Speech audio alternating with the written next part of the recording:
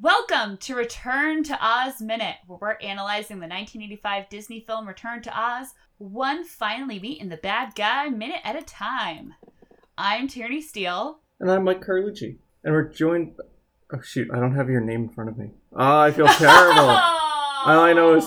That's okay. Chris. That's okay. I'll do it's that just Chris. I'll do that again in a second. Starting off the week on a... You want to just be Chris? Good start. I can be just Chris. I could possibly be the Chris you've spoken to before. There are many Chris's. Perhaps we're all the same one. Okay.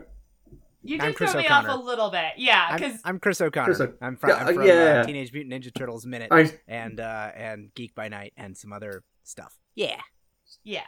But if you look for Chris O'Connor when you're trying to schedule guests, you'll be thwarted by cool Facebook names. Oh, that's true. That's true. It's kind of a long and complicated out. Story, but I'm the fourth one in the family with the name, and some of the others that have the name are also on Facebook, and they don't like what I necessarily say on Facebook, so in order to save them the embarrassment with other family, I changed the name. That was considerate of you. I know, right? Oh my gosh. All right, so we're going to skip that. You're Chris O'Connor. You mentioned you're from Teenage Mutant Ninja Turtles Minute and Dueling Genre, which is not a minute show. Oh my god. Productions. Geek by Night. Yeah, and all their productions. And I do Genre. stuff with them. And I've guested on the other minute shows that well, not all the other minute shows because we have so many minute shows. But yeah, I'm primarily one of the 4 regular hosts of Teenage Mutant Ninja Turtles Minute, where, much like this show, we dissect the 1990 live-action Teenage Mutant Ninja Turtles movie minute, which only has this in common with Return to Oz: puppets. That's it. That's all it has in common. We're all about puppets. But you have something in common because today we're going to talk about minute 68, which starts with the Gump being reassembled and ends with an ethics lesson from the Gnome King. And our first little bit of this scene is the Gump being forced to accommodate other people's wishes. Much like you were thoughtful about perhaps people online don't want to be associated with everything just because you share a name. That was an ethical Gump thing, too. Does not feel like he should have to be tied to a sofa just because these weirdos who brought him to life want him to be able to walk around. Back to life. Yeah. Back to life. I mean, Sorry. Well, and also, I don't think he has beggars can't be choosers here. He was a dead head on a wall. Yeah, but he seemed pretty content once he lost the flying sofa bits of his body. Mm-hmm. He was like, "Cool, back to being a head. That's fine. I have no problem with that." I feel so embarrassed for him in this minute. I was about to. So should we let everyone in on the on the trick here right now? I was as gonna say, as a dead head on the wall, he didn't have anything to say or do. But then it just occurred to me in sort of like reviewing before this that there have been animated heads in this movie already, and I don't know whether this head that was the moose head, the Gump, the Gump, Yep. the Gump. That sounds like I'm talking about Forrest in a weird way. Anyway, the Gump. Yeah. Was the Gump an animated sentient moose head on a wall before they attached him to a sofa? No, so he was a living, walking, enjoying the forest Gump with his own body. Mm-hmm. He heard a loud noise, and that was the end. As they often do. And then he was a non-alive head on the wall. Okay. And I don't know this because I haven't seen this movie since 3rd grade, and I have like the most foggy and complicated memory of it.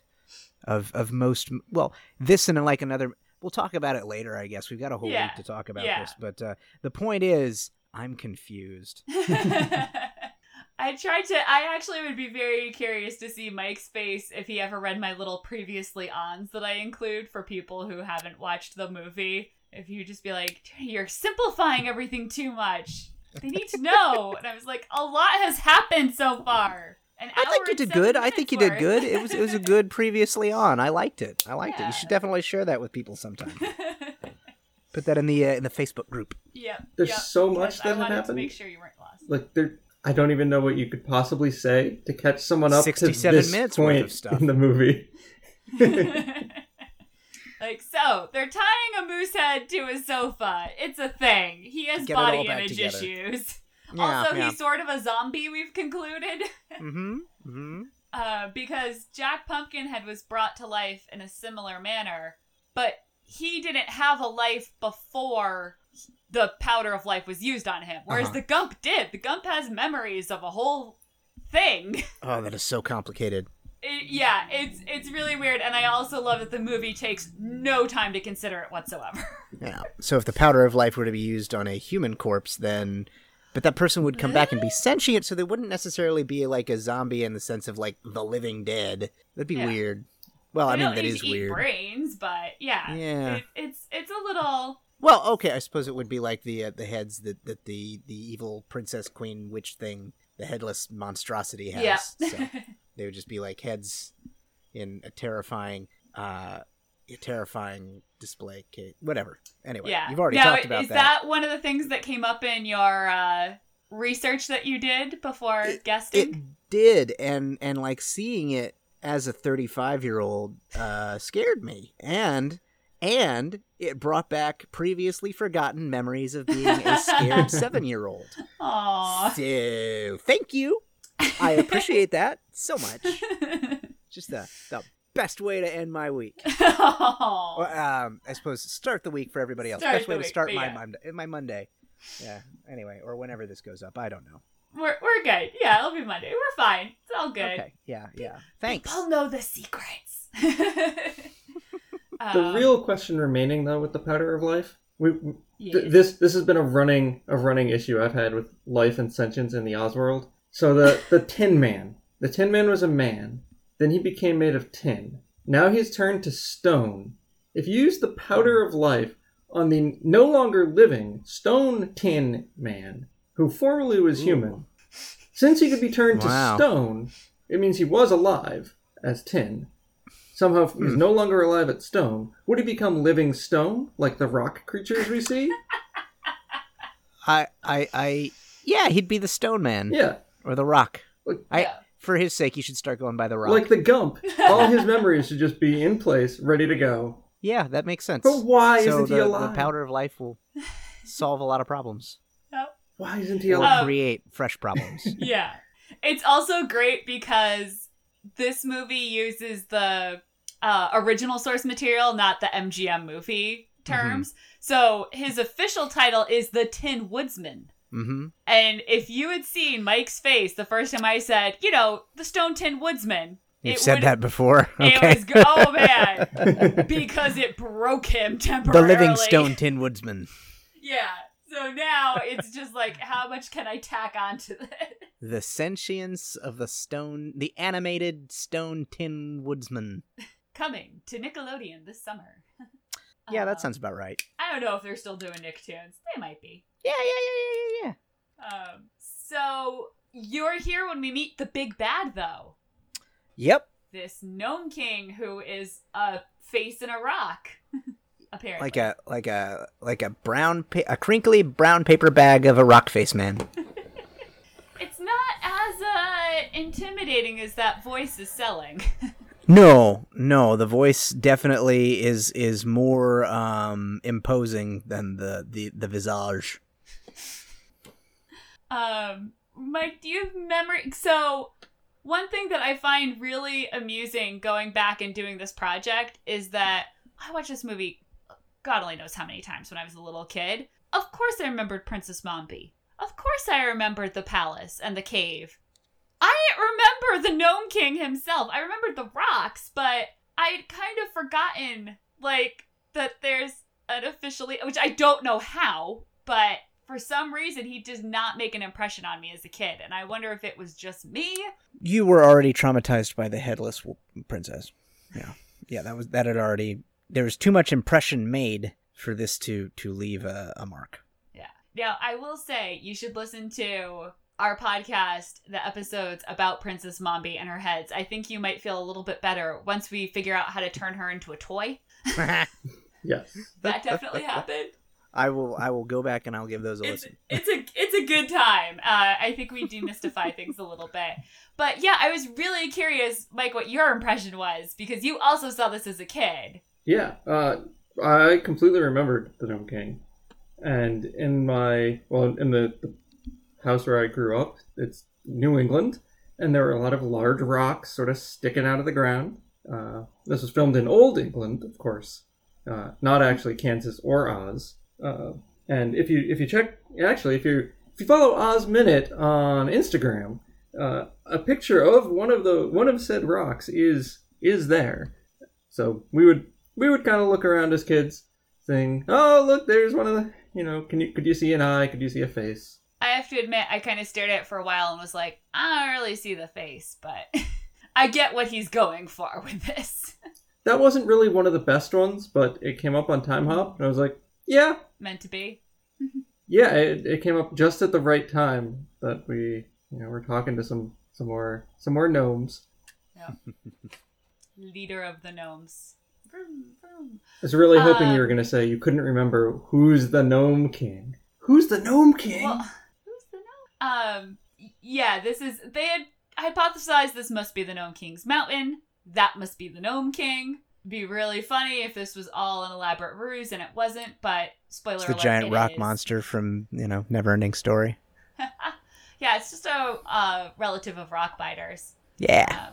They can't all be nice guys. Nope, can't. This is just a jerk who was exiled to Oz. Go ahead. A clarification from the script. If you, like I, grew up in the 80s and 90s, and you were probably familiar with Nickelodeon and Nicktoons and David the Gnome, along with other gnomes, you'd think, this is some relation. But the gnomes in Oz are N-O-M-E, not G-N-O-M-E gnomes, which does, if you happen to read the obscure Oz books, you would see gnomes. But if you're just watching the movie, you're like, oh, why are these gnomes so different than any other gnomes in fantasy? Lawn gnomes, other gnomes, like specifically David the Gnome. Specifically David the Gnome. I think gnomes are even mentioned in Harry Potter, but they're like weasels or something. They're just they're in the Weasley's yard, and like the Fred and George are constantly trying to get rid of them. They're little. I guess my point is they're little and they're mischievous. They're fun. They've got some magic They're fun or little something creatures. to them. Yeah. This is nothing the same, and I guess it's all because they don't have the G. I guess that's it.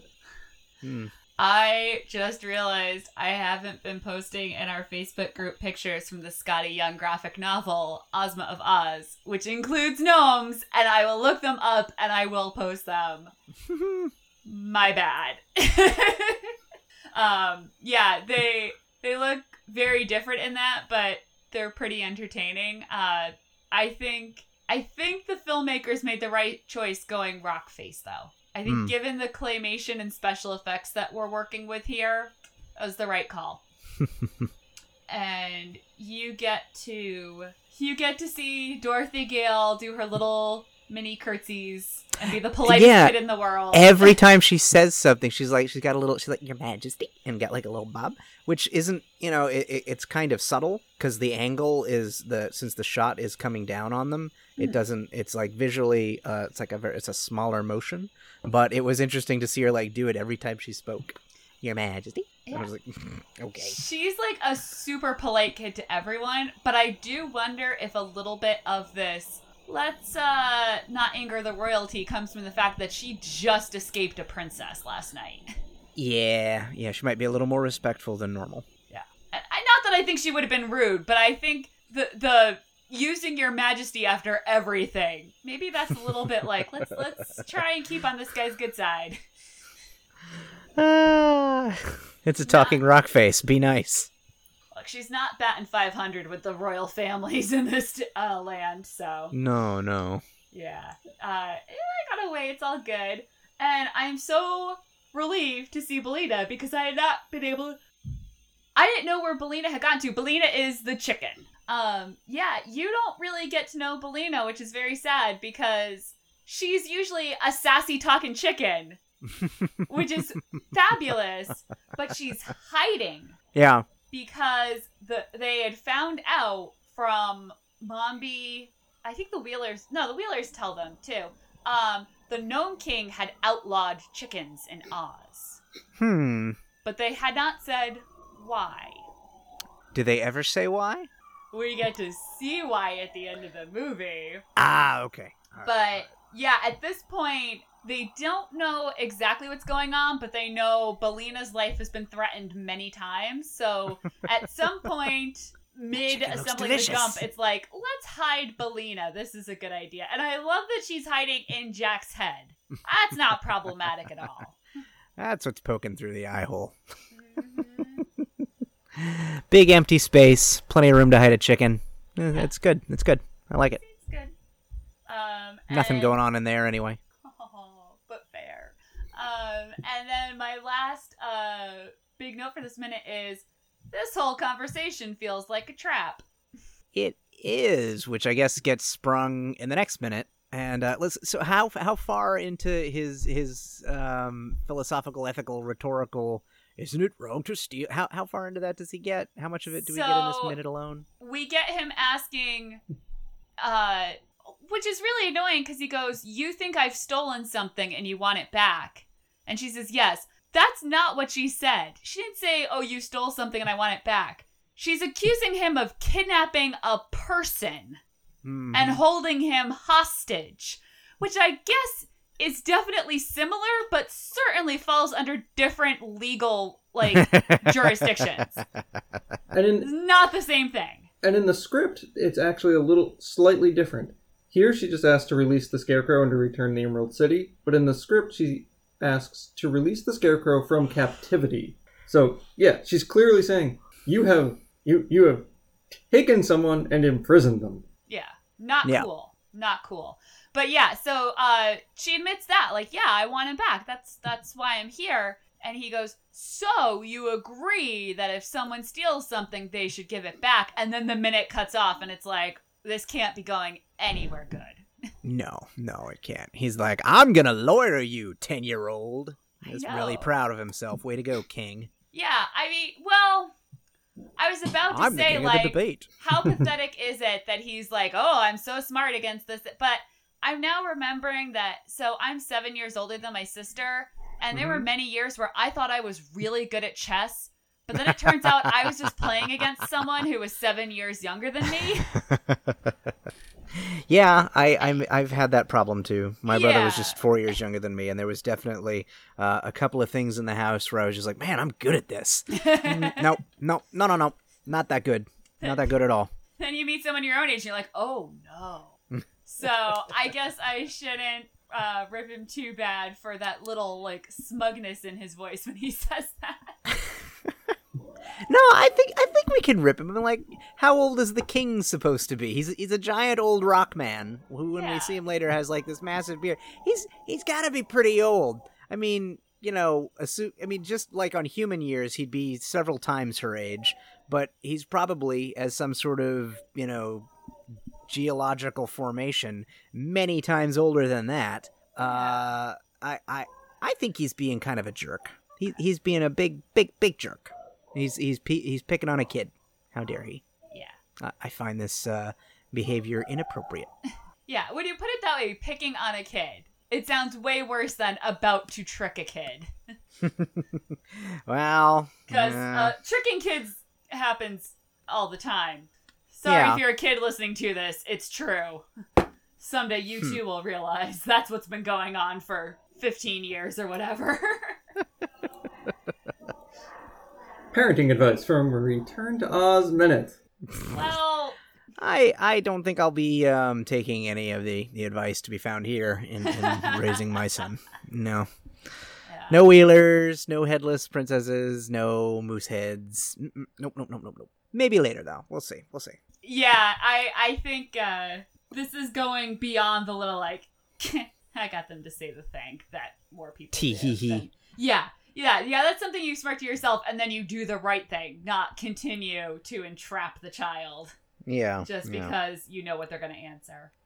But as we are about to see, he more literally entraps the child. Bum, bum, bum. Dun dun dun. Not to take the Gnome King's side here, but to play Gnome. But you're about play to. Gnome King's advocate.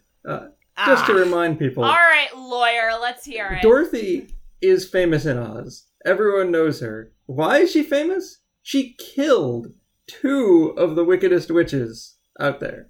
One mostly by accident. One clearly on purpose. Well, she intended to maim or capture or steal from the Wicked Witch of the West. And she did end up killing her by accident.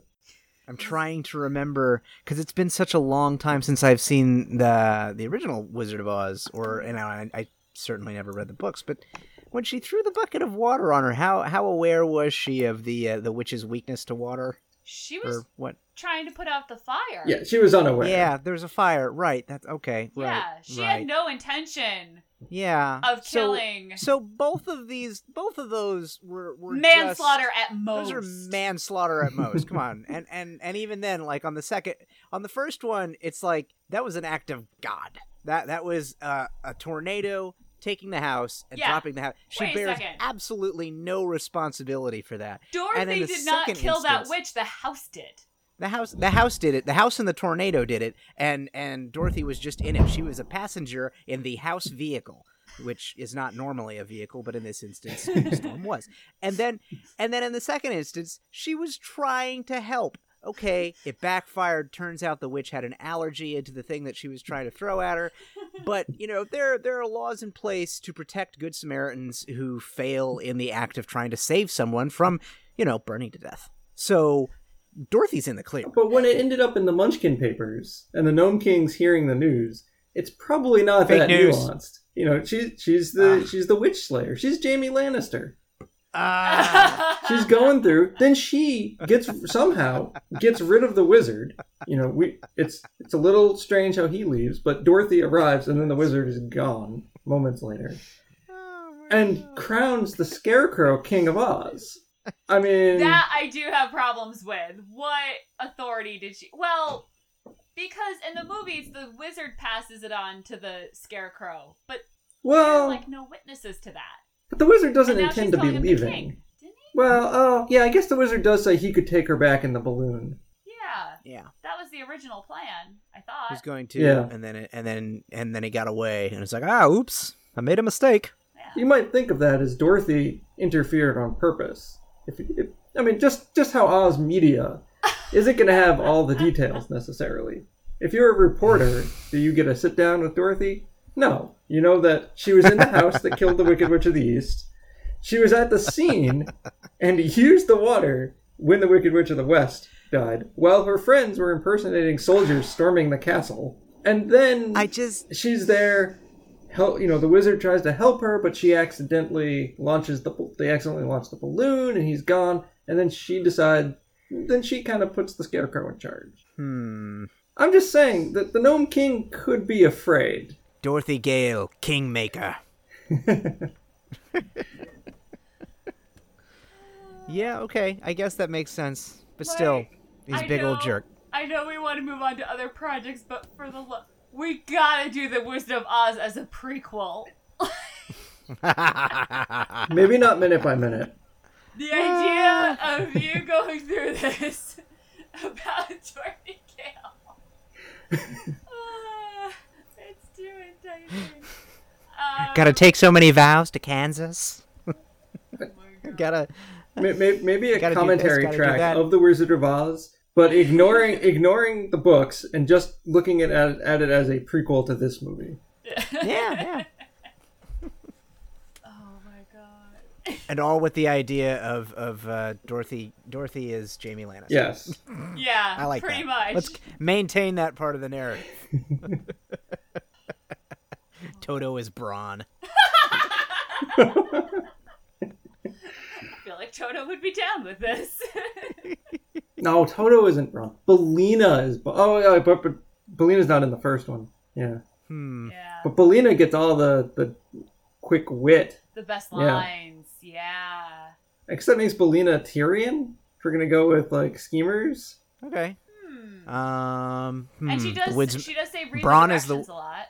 Bronn is the Tin Woodsman, and Pod can no.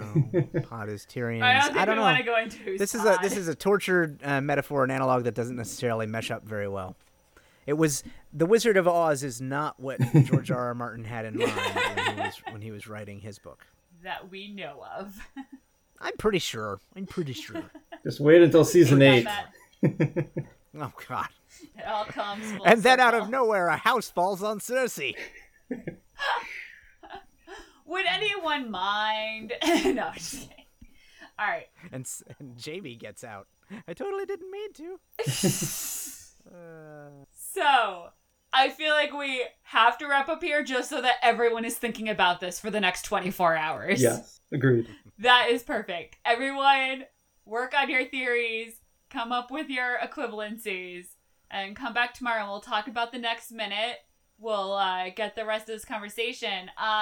Chris, you mentioned at the top that you're involved in Dueling Genre, which is kind of a mothership production company for podcasts. Yeah. I am. I am a regular host for Teenage Mutant Ninja Turtles Minute, which you can find at duelinggenre.com. That's like dueling as in to duel rather than duel as in two, so DUE. Anyway, Google it. It'll work out, I promise. duelinggenre.com and Teenage Mutant Ninja Turtles Minute, which I believe both of you have now been guests on our show there. We had a lot of fun having you on there. Yeah. And yeah, that's where you can find me. duelinggenre.com, Teenage Mutant Ninja Turtles Minute on the Facebook. You can look there. On the Twitter, you can look there. TMNT Minute, I think, is what we're at. TMNT Minute. Yeah, we're pretty findable. We're pretty findable. Yeah. Mike, where can they find our podcast if they're looking for more? Well, just like the OzMinute Instagram, we're OzMinute on Twitter and Facebook. OzMinute will get you to the Facebook group, but you can find it through search by looking for the Return to OzMinute Listeners Flying Sofa. Rest in peace. Yes. Or return to OzMinute.com. We'll have links to everything, links to our guests, all that great stuff. You can get there also with weogtiogpiog.com. Which brings us to the magic words. Ooh, you gonna start us off? Weog. Tiog. Say Piog with us. Piog! Piog! I forgot to tell you about that.